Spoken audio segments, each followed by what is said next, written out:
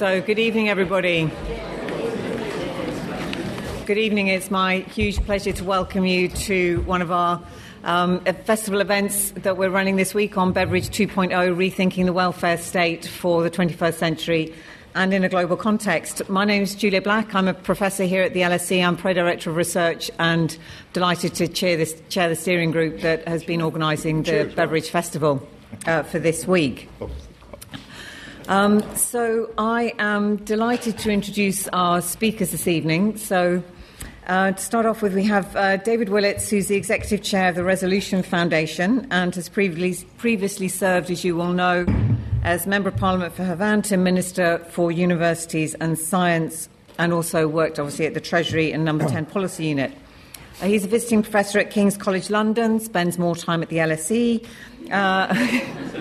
He's a board member of UK Research and Innovation, amongst other things, and he's written widely on economic and social policy. So his book, The Pinch, About Fairness Between the Generations, was published in 2010, and his latest book is A University Education, which is published by OUP, and you'll be able to find copies at the back, which I'm sure David would be delighted to sign later. Our second speaker is our colleague here at the LSE, Professor Paul Dolan, who's Professor of Behavioural Science, Director of the Executive MSc Behavioural Science course, some students here this evening on that, and Head of the Department of Psychological and Behavioural Science.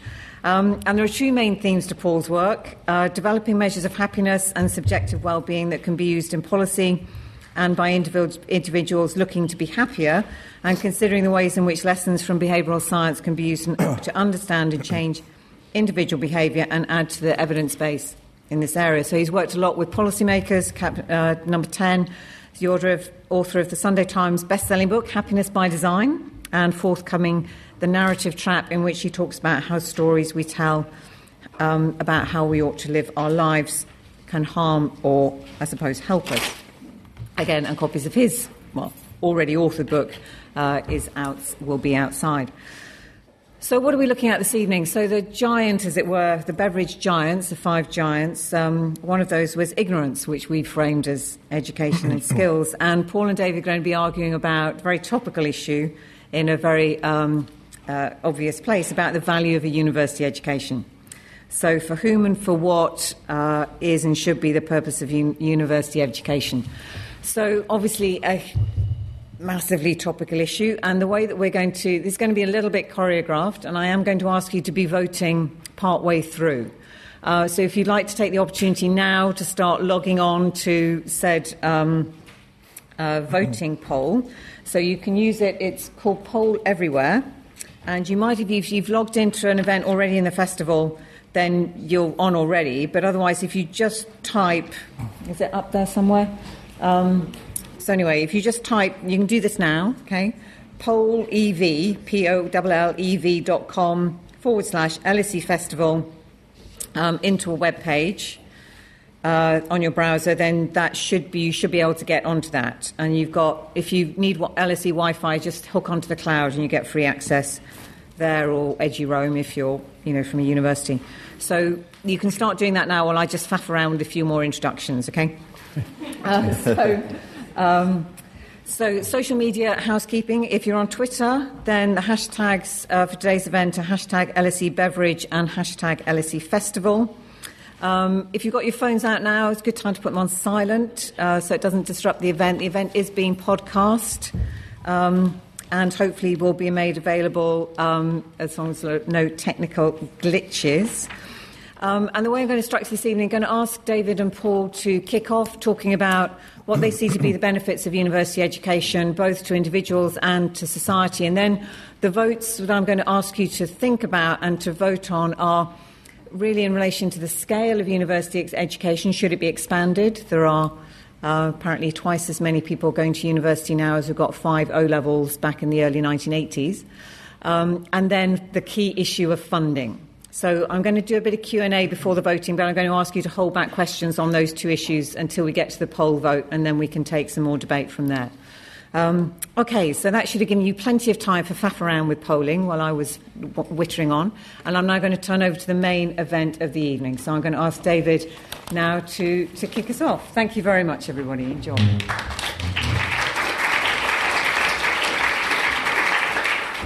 Well, thank you very much for that introduction, Julia. And it's great to be here at the LSE again. As you say, I think my fourth time during your festival, so it's great to be here and debating with Paul, whose work on happiness and personal and human satisfaction is fascinating. But I'm here to sell a book, and here it is.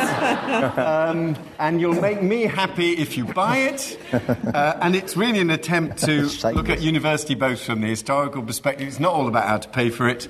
And one of the chapters is about the case, whether there are benefits to individuals and society from going. And I'm only going to give you one chart, but this is my attempt at challenging what we must now think of as the edgy skeptics. You know, why bother to go to university? What's the point of more education? The edgy skeptics have shifted their ground. When the school leaving age was going up from 15 to 16, they said, why do people need to stay on to school until they're 16? And then they say, why do they need to stay on until 18? Now they say, why do they need higher education? A lot of and I'm aware from my own experience, there's quite a lively internal argument within higher education about which of these types of benefits are legitimate. Some people think some of them are not even legitimate points to make. But this is a deliberately inclusive chart. So across the top, you've got individual benefits. Along the bottom, you've got social benefits. And that's one way of dividing it up and one way of thinking of it. And then on the left, you've got non-economic benefits, and on the right, you've got economic benefits. So if you think that appealing to the fact that graduates earn more than non-graduates is a horribly reductionist, utilitarian way of thinking about higher education, don't bother with looking at the top white quadrant, but we've got other quadrants specially for you. So whichever way you want to think about higher education, there's something here that will give you confidence that it's worth going. And I think Julia wants us first to talk about happiness, which is Paul's notice. We're starting, in other words, on Paul's special subject. And the top left-hand quadrant is evidence of kind of returns, non-economic benefits to individuals. And for each one of these assertions, there is empirical evidence from social science. I haven't just kind of cooked up a nice list. There are footnotes, there is research, there is evidence that justifies each one of these statements. There are sceptical arguments, and we might come to, I mustn't go on for too long because we'll have a Q&A discussion. Some people will say it's just selection effects. People like that go to university, so there's no added effect from university. And my response to that is partly some of this evidence, not all of it, but a decent amount of it is proper social science, which tries to allow for selection effects, which compares identical twins, one of whom goes to university, one of whom doesn't, which takes systems where at some point when universities have been oversubscribed, there's been a lottery to allocate some people, not others, which try to take people who've achieved the same level of A-levels and some go and some don't. So in other words, as we're in the LSE, the home of social science, people are trying to do this properly. They're trying to allow for selection effects wherever possible. And then another argument will be, it's not that the university really actually adds educational value, it's just signalling. Going to university just signals that you've already got some attribute, it doesn't add any. And that's part of the effect. I mean, Steve Jobs famously said you should win a place at one of America's elite universities to signal that you're smart, and then you can drop out, that's fine. But after he dropped out, as I say in the book, after he dropped out, he then did go to Reed College to study calligraphy. And I think calligraphy rather affected his subsequent career. So it does actually have an effect. It's not just signalling, real things happen to you. And if I may pick a quarrel with a sort of a strand in social science, institutions do matter. This is where my hidden bit of Toryism kind of comes in. Actually, institutions do shape people. Marriage shapes people, the family shapes people, universities shape people. 3 years at prison would shape people, 3 years national service shapes people, 3 years at university changes people. So it does have an effect on people's behaviour. There we are. There's the argument in a nutshell. Thank you.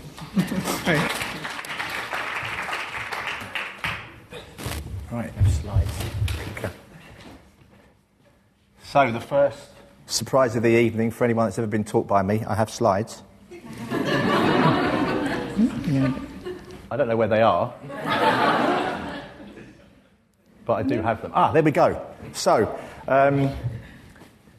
now I love university, I love having gone to university. I love working at the best university in the world, obviously. But I hope that's being recorded. But I don't think it's for everybody, and I don't think the story that we tell about the importance of higher education is a good one. And that's what I'd like to argue now. So first of all, I think... So you can buy Happiness by Design outside if you haven't already bought it. If not, I don't know why not. The second book, The Narrative Trap, will be out next year, so you'll have to wait for this. But in the book, I argue that our quest for reaching for more and more wealth, success and education is harmful for individuals, and we'll talk about social welfare shortly. That instead, and this is where I want to focus attention, we should instead pay attention to a just enough approach rather than more please. And actually, you'll see the wall outside that we've got set up for people to write things on it. I have just enough when. Now, I should say that, of course, poverty, failure and ignorance are sources of misery. It's really fundamentally important that I say that, because it's true, and the evidence does support that. But we can get addicted, just like we can to drugs, we can to wealth and to success and to education too. And so I think we might just about have reached the point where we're craving too much of these things. And I'll talk a little bit about happiness data, 2 slides. Now, of course, I don't want you to feel sorry for Oxbridge students. I don't want you necessarily to feel sorry for those students reading English at Cambridge. But you could feel sorry for them if you care about people's experiences of their lives, because 40% of them report having depression, being diagnosed with depression, not the self-report. We could look also at, obviously in the interest of time, try and keep this brief, we could look also at, of course, a number of people that leave universities, and we maybe have some discussion on that with the audience in due course. Dropout rates are low in UK compared to some other countries, and we're doing very well with that, but still significant numbers of people leave university in their first year. All in all, for many students, university education is not a good experience.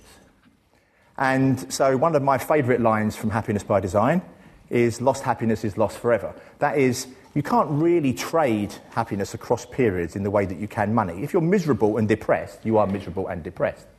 Now, it could be, of course, that there's a delayed gratification, that all of you sad people that are studying here at the LSE are going to be happy when you leave and you get well-paying jobs in the city.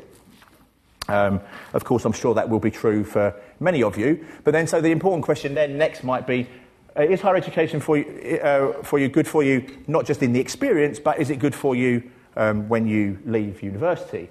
And David quite rightly points to some good evidence, some of it done under randomised control conditions of sorts. Of course, you can never really do RCTs in the real world, so we have to be careful about interpreting those evidence. And I should say that because the massive caveat to the slide that follows is that it's correlational. But at least it creates a discussion about whether, potentially, it might be causal. And here are some data. As many of you will know, I'm fully committed to measuring happiness as a flow of experience. I'm not particularly fond of questions that ask people to reflect upon and evaluate their lives. There's a whole series of questions and challenges around those questions that we haven't got time to go into. I'm much more interested in measuring and interpreting how people feel moment to moment, day to day, as they live and breathe their experiences. The best data set for exploring that evidence comes from the US. It's a big data set, American Time Use Study. One of my ex-PhD students, Laura, is in the audience here, has looked at the data extensively and produced a following correlation. If you are doing a PhD, you might not want to look at this slide. You might want to look away now, or actually, better still, stop doing it. No, I'm not really suggesting that. That was the joke. Here is happiness measured in your experiences and purpose. It asks people how meaningful their activities are during the course of the day. And these are average scores out of 6 for pleasure and purpose by different degrees of qualification in the US.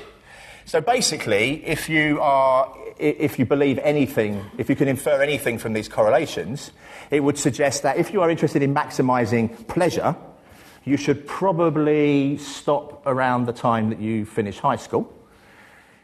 If you are interested in maximising purpose, that is the meaning of your experiences, you should maybe do a master's degree, a bachelor's degree. You have to bear the pain of having done that in order to get the pleasure of the master's degree afterwards. But in any event, those people report being happier. You should definitely not, whether you are concerned about pleasure or purpose, do a PhD. Now, of course, there are selection effects. And you might have been even more miserable had you not done the PhD. But my serious point to conclude is that we've become addicted. And David actually said it himself, is that we increased the school leaving age from 15 to 16, then to 18. Then we're expecting university. Now we're expecting people to go on and do masters and PhDs. You need certain qualifications in order to get any kinds of jobs that previously you didn't need them for. We've ratcheted up expectations about what it is to be educated and to live well, and I think that's a mistake. Thank you. So I'm going to take chair's privilege and just kick off with the first question to both Paul and to David, which is in the balance between the individual benefits and the social benefits, where do you lie the overall? I mean, we talk a lot about the individual benefits to higher education. We talk about a positional good, just even signalling that you've gone to university, even if you didn't continue. There's an element of pleasure and purpose as long as you don't go on for too long. So there are some benefits there with the stresses, but a lot of the discussion as well is about the social benefits of being a university. And David, you had a good combination there of economic and non-economic benefits, which touched on health, citizenship more generally, as well as the economic, and Paul, just to think about the reflection. So where for you are the social benefits of having a cadre of one's population having gone through higher education? What's that overall benefits to society on the balance? When Robbins came out in 1963, and we had about 5% of people going to university, and we're now close to 50%. In the year that Robbins came out, was the last year of national conscription into the army. And if you want to capture what in the long run happens, and so until the 1960s, England was a country with more conscript soldiers than students, and it's now a country with many more people who are students than conscript soldiers, and that changes the nature of the cultural values and patterns of behaviour of a society. Well, I think so. There are growth returns to higher education. I think they're pretty clear from the slides that David put forward, and they're well established by and large. The question is whether that growth is good for us, I think. And I think we should have more of a conversation around whether some of the consequences, the adverse consequences of economic growth in developed countries is particularly helpful in relation to, for example, climate change. And also, it's worth saying there are some downsides as well, right? So you see an increase in white-collar crimes when people go to university. They get very good at tax evasion and putting money in Panama. Yeah, there's less violence. I mean, the evidence I'm drawing from, I mean, we can't just sort of compare notes on the evidence, and Paul is the expert and cites some US evidence. The project that I draw on was a project which actually David Blunkett commissioned when he was Secretary of State for Education, called The Wider Benefits of Learning, which was carried on for about a decade, based at the Institute of Education in London, now part of UCL, with a series of papers produced, including and this is now more historical, but for the 1958 and 1970 cohort studies, clear evidence, only of a correlation, but appeared to show higher levels of life satisfaction and happiness amongst people the more educated they were. So there is some British evidence which suggests people are happier. And I mean, when what Paul thinks of as a kind of terrible rat race for positional goods, I have to say, I think of as progress. It just seems to me that one of the drivers of progress in modern society is more people getting more education and more people having the opportunity to go to university. And it's not just a British story. I briefly in the book compare two countries with very similar levels of education and economic performance in the 1950s, Egypt and Korea. and Korea is now on 70% participation in higher education. And of course, I'm sure there are stress and anxieties in Korea, but I'd rather be in Korea than in Egypt. And the story of now a sophisticated postmodern society with not just a high economic growth rate, but producing cultural products that we in the West ourselves consume. It's impossible to think how that would have happened without the massive expansion of higher education for people in Korea in the post-war period. Okay. Well, so first of all, Korea and Egypt would be far too hot for me to live anyway, so I wouldn't want to be in either of those places. But I think if you talk about progress, I think since 2010 we've seen a reduction in further education funding of about 30%. We're now starting to see primary and secondary school funding cut per student as tuition fees plus the state subsidy of higher education continues to expand. That to me just cannot be right. That seems, if we have a priority, it ought to be, surely, early years education. Some of those interventions are not as effective as has been often stated, but certainly primary, secondary school and further education. That would seem to me be a much better measure of our social progress than ever expanding higher education would be. I think the argument goes exactly the other way around. The funding changes, and I'm sure we're going to have to devote some time to funding changes, but the funding changes I brought in were driven by an agenda that had been shaped for 20 years, that when higher education was financed out of public expenditure, it did indeed lose out to more politically persuasive arguments for the NHS or primary education or secondary education. So smart people in HE thought we need some means of financing higher education where it's not public spending and competing with those claims. And it so happens, because on average graduates earn more, there is an available route for funding it, namely graduate repayment. So the current system, sadly what Paul said is a fallacy that is now quite widespread. The current system is not public spending. Indeed, one of the reasons why Vince and I went through the pain of shifting to the 9K fees was precisely so that we didn't have to reduce by so much the real public expenditure we're putting into things like FE colleges. I completely agree with Paul that FE colleges are, as everyone says, the Cinderella of the education system. I think they have a very powerful case, but they have a case for public spending. Yeah. The higher education is not public spending. So if you were to cut the graduate repayment scheme for education, you don't suddenly release some public spending that you can put into FE. If anything, the fact you've got HE out of public spending slightly improves your chances of protecting HE. And if you don't believe me, just contemplate what will happen if we have the Corbyn policy and the fees and loans go, and it is just to match that amount of resource requires approximately £11 billion of public spending. Is £11 billion of public spending coming into HE going to be good or bad for the prospects of decent public expenditure for FE colleges, primary education and secondary education? So we're going to ask you to vote in a minute on expansion and funding. But before that, I think we should take some questions from you. So if you could just, we've got people with roving mics around, so if you could just stick your hands up in the air if you'd like to ask a question. I'm going to take about 3 in turn and ask people to respond, ask our speakers to respond. So person in green jumper, blue jumper, and down here at the front in stripy tie, and then we'll come back to you in the middle. So you've got to wear something bright in these things because I can't go on what you wear. Thank you. Louis Coiffé from Wonky. I think you're the 4th academic this evening I've heard argue for more funding to go to early years, potentially at the cost of HE. Do we need to take one from the other? Okay, good question.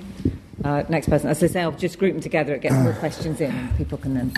I think very often some people have a calling, and people like Hillman have talked about this, and very often for those kind of people, and that wouldn't certainly be everyone, the best place for that to be played out is in the academic sector. If you have a calling to literature, history, politics, whatever it is, that's where you'll be drawn. And I think for those kind of people, I accept that they're probably a minority. It's really, really, really the most important thing that they'll do in their life. Yeah. Okay, excellent. And down at the front here, yes. Nicholas Barr, London School of Economics. A statistical question.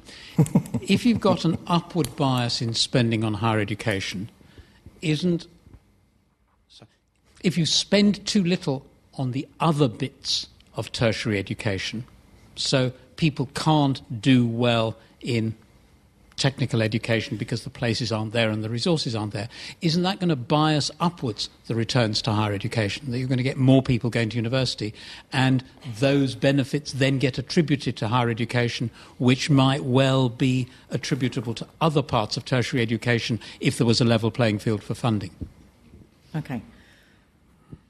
Going to take those 3 questions. I know there are another flurry of hands, but I'll come back to you in the second round. So, Paul, do you want to go first? No, to the first question, we'll try and keep the answers short, shall we? No, it doesn't at all mean that. So we don't have to take from one or the other. The second point on the calling, I actually think, we should be thinking about state subsidies targeted in the right places, and particularly where we think there might be social and cultural benefits from having more diverse populations at institutions studying particular courses. I think that's really important. For example, the arts.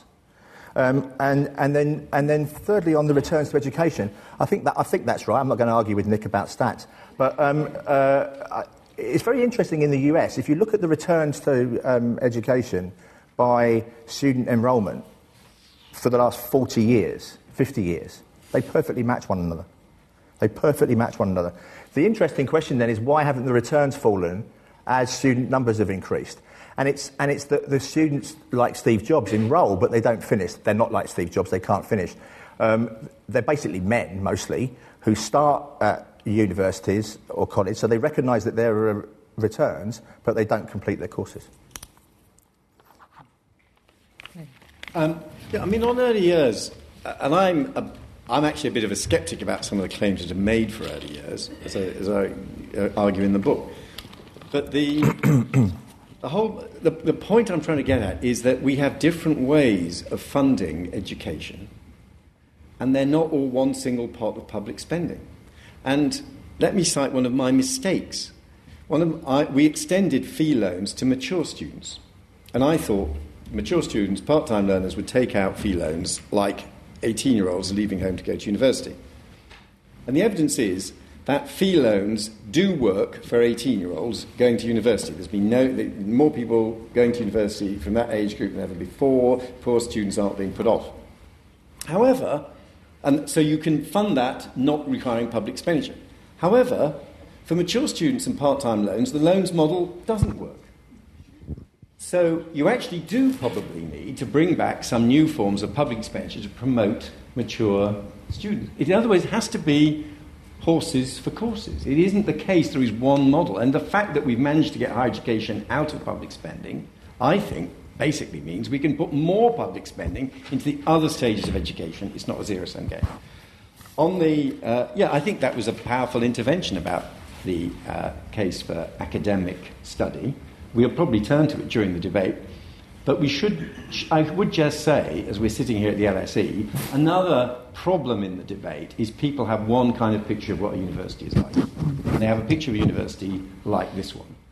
And most of the people who say too many people go to university, in my experience, they've not been to the University of Coventry and the University of Teesside and the University of Hertfordshire, and they're vaguely dismissive of what they call ex-polys. They haven't seen practical, vocational and technical education being delivered in higher education, which is what happens not just in Britain but in America.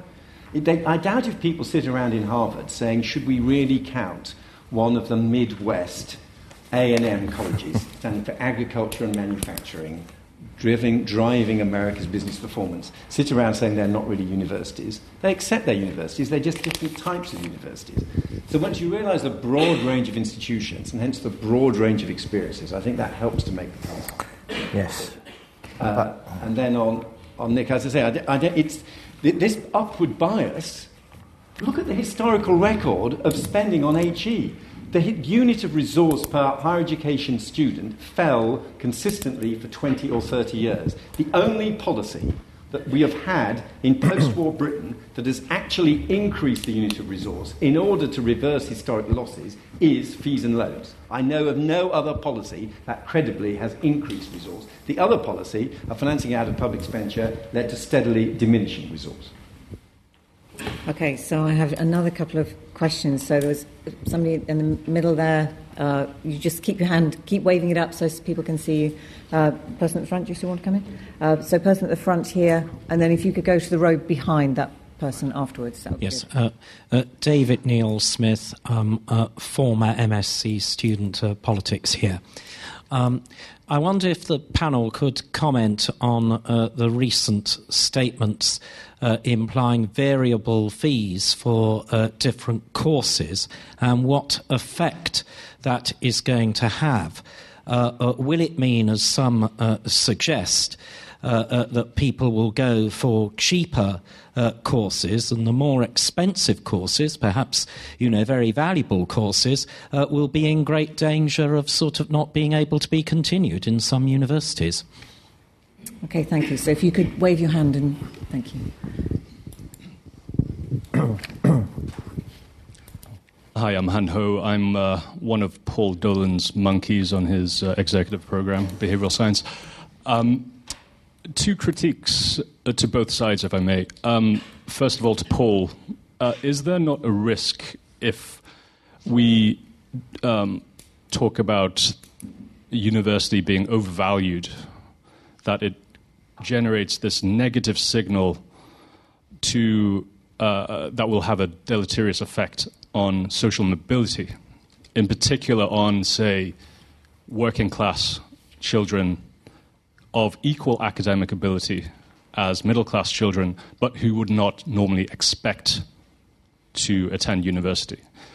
They should be encouraged, I think, for both for themselves, but also for society as a whole, to attend.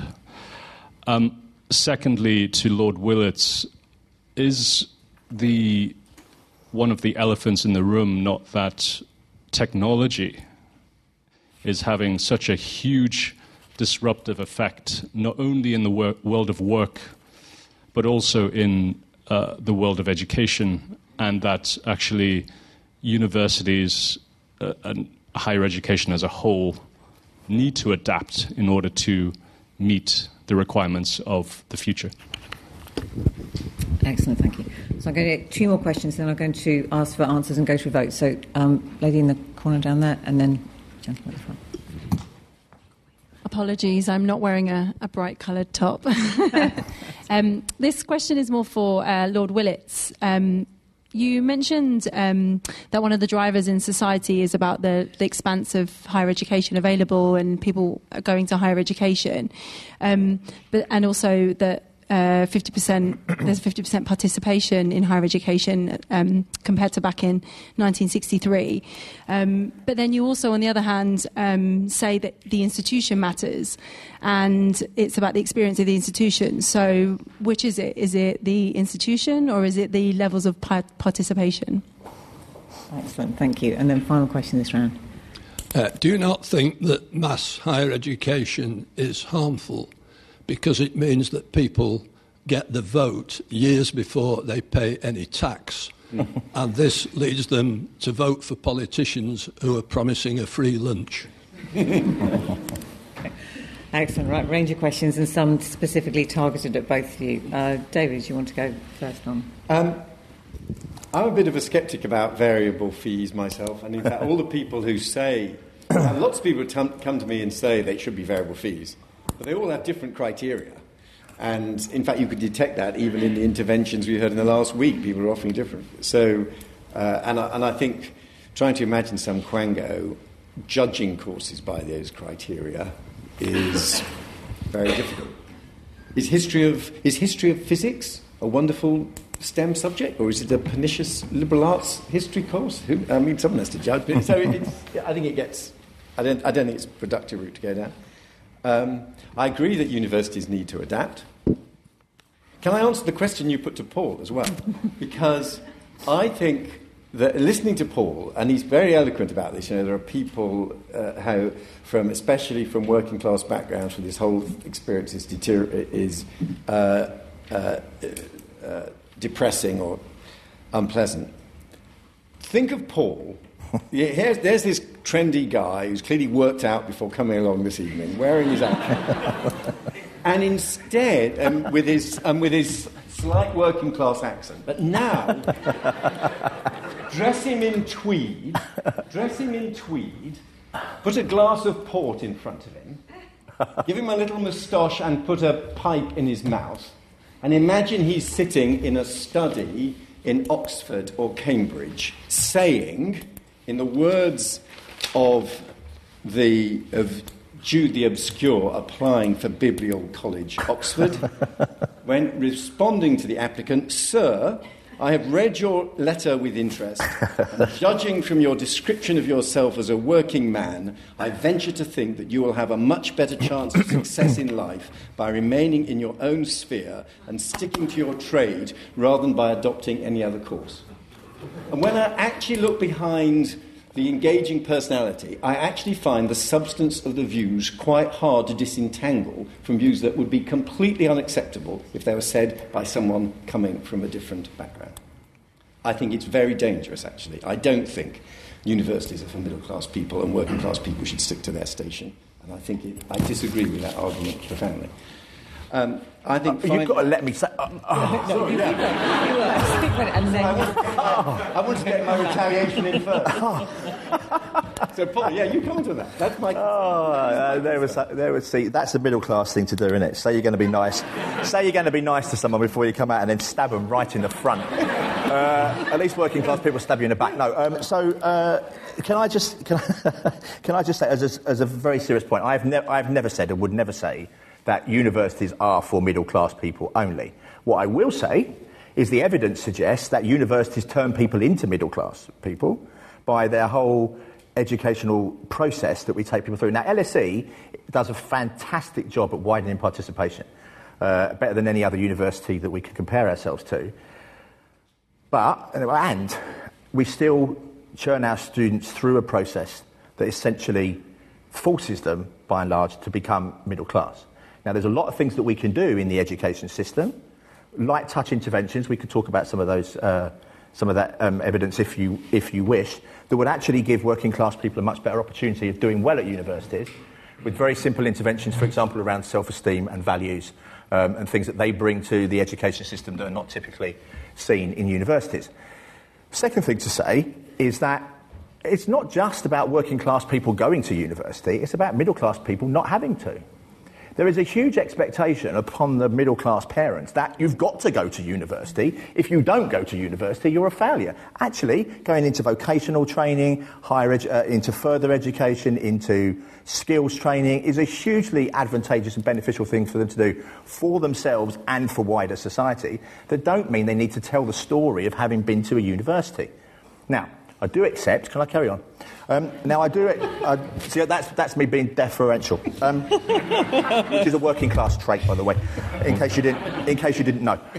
So the other thing is that I'm just trying to be funny and I forgot. So different types of university. That is fundamentally important, and you're absolutely right, David, that there are different types of university. University of Coventry compared to LSE. The problem is that the selection processes still result in many, many, many more affluent people going to the LSEs and the Oxbridges. Let's say Oxbridge, not LSE, because we're really good at it. To Oxbridge, and not to the University of Coventry. So some people have argued that you don't now have essentially a two-tier system of people in higher education and those not, but you have a two-tier system within higher education, which is those people going to the University of Coventry from working class backgrounds and those people going to Oxford who aren't from working class background. There are great swathes of this entire nation, Wales for one, where they don't even get a chance to go to Oxbridge. Right, now that is wrong, and I would never say, with my port or without a port, that is fair and right. But what I will say is that the expectation and the narrative around going to university is harmful. The 50% of people that don't go, we've had all this talk this last few days about higher education funding, appealing to middle-class people essentially about whether how much you're going to have to pay for your children's education through university. Not one single conversation about the 50% that don't go. I haven't heard anybody talk about that. What about those? What about the skills training? What about the opportunities in life for those people that never get near university? That's what I care about. Excellent. Okay, so Good, so I'm going to ask you now to vote, actually, so whoever's working our little voting gizmos, so that we can get a sense of where things are coming from the audience. I think we're getting quite a good sense of where the debate's going, certainly from the floor here, but so what it is that you're thinking. So I just need to get that first question up. I think it should have come up on your poll screens. Is that up there? I'm looking for somebody to... Here we go. So you can now cast your vote. So should university education be expanded from the current levels, for example, to 80% of 18 to 21-year-olds? And I can see how many of you coming in. So I've got 41 of you voting so far. It's moving all the time. I might time limit you. I'll give a rough estimate of how many are in the room and how many have managed to log on. Are we doing pretty well? 67, 68. Probably about another third of you to go. So should it be expanded? Or somewhat disagreeing, strongly disagreeing? This is the LSE. No one will say strongly, will they? It'll be somewhat. It'll be somewhat, yeah. Pros and cons. Pros and cons, on balance, with some qualifications. Terms and conditions apply. The question's worded wrong. Okay, so I think that's stable. Oh, no. Okay, I'm going to count down from 10, okay? So you've got to get your vote in by the time I get down from 10. 10, 9, 8, 7, 6. Are we still going up? 5, 4, 3. Last chances. 2, 1. Okay, what have we got? So we've got 95 results there. We've got, as you can see, so that's pretty strong on the somewhat disagree to strongly disagree as to whether or not university education be expanded. Okay, so we've just been hearing some debates about that. I think would be reasonably consistent. Do either of you want to comment on that?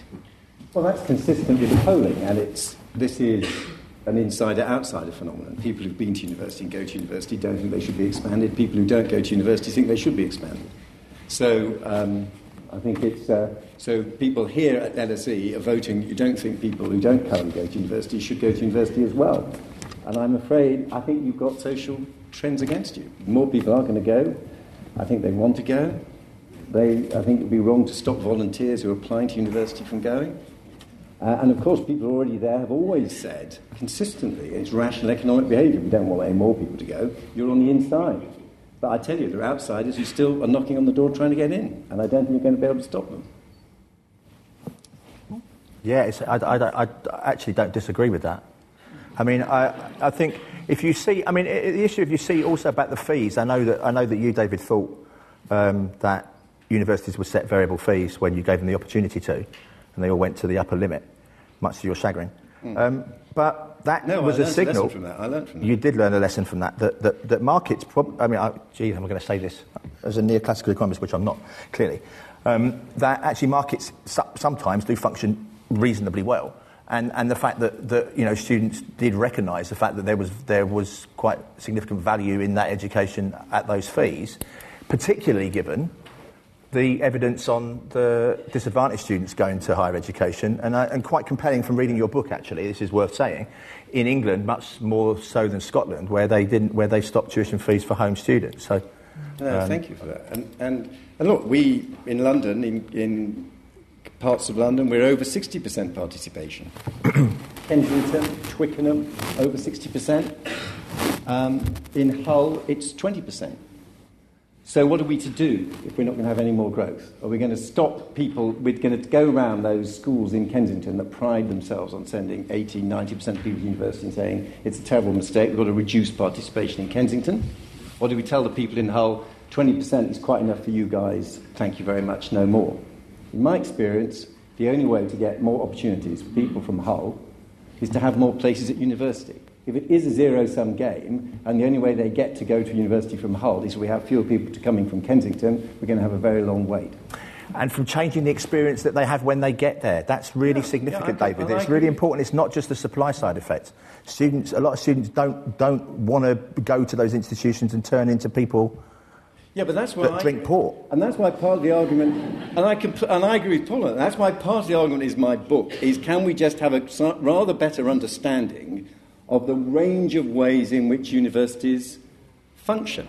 When you go to the University of Hertfordshire, they are training people in automotive engineering so as to work in the automotive industry in Luton and more widely, and the same at Sunderland. If you go to Bournemouth, they're training people in media technologies so they can help make movies in Hollywood. There are lots of...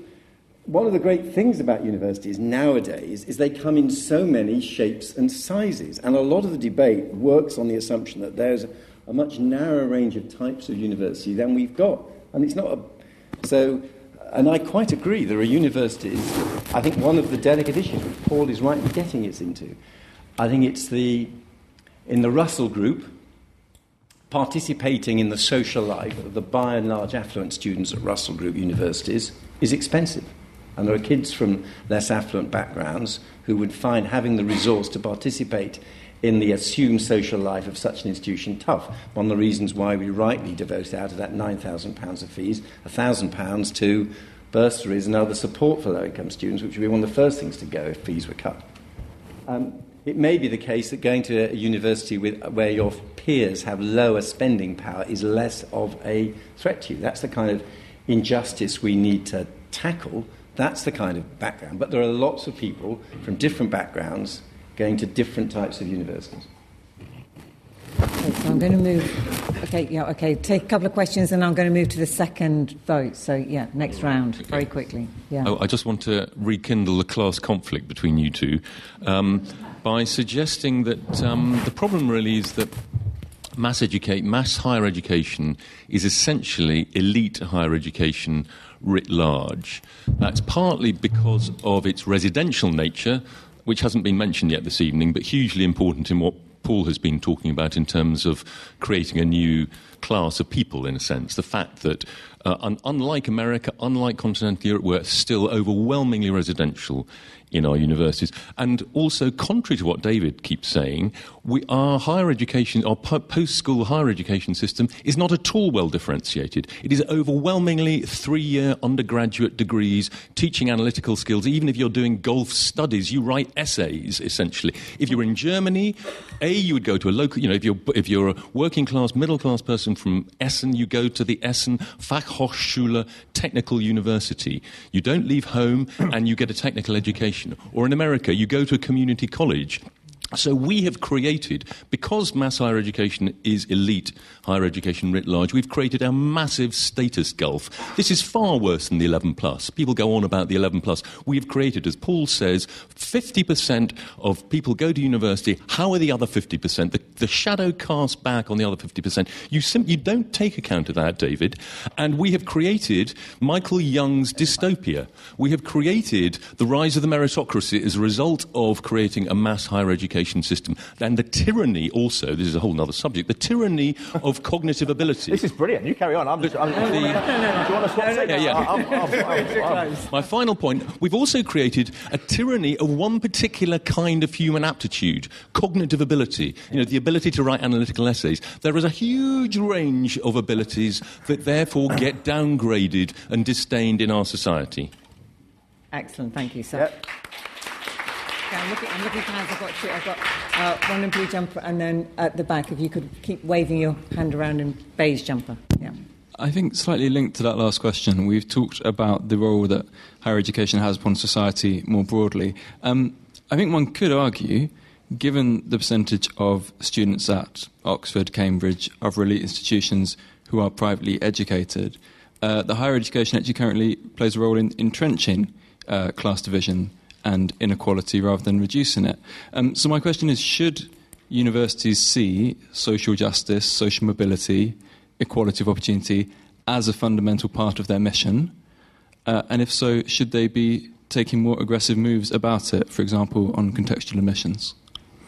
Okay, excellent, thank you. So final question before we go to the next vote. So it's lady in beige. Hi, thank you so much for this talk. This is really interesting. Just following up on the rant from the gentleman in the front, people... Well-articulated argument. I heard. People in the UK, I think The Guardian was recently reporting that now many people who went to higher education in the UK have debts, approximately £57,000 worth of debt for having attended higher education. And me, having both a background from doing my undergrad in a country Germany that doesn't have tuition fees for higher education. And now being here, I think it's really interesting that you did not really look at, you were mentioning it, but I would really love some comments or some more comments on the levels of tuition fees and inequality.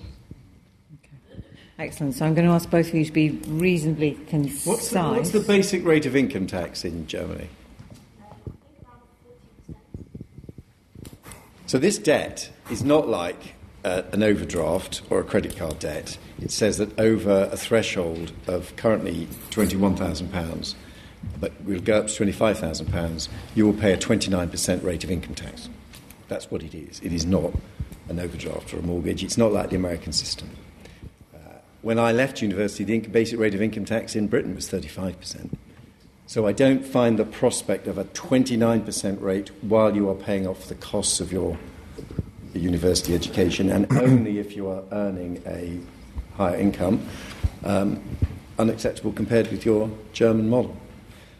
On the earlier interventions, to David, and we must carry on this discussion, I say to David, you've got to get out more. You've got to visit more universities and see more types of them. And a lot of the... what? We don't have this range. Well, no, it is... All I can say is, having visited... It's like sort of Scottish... What is it they have to do? Doing all the Munros. I haven't quite been to every university in Britain, but I've been to most of them.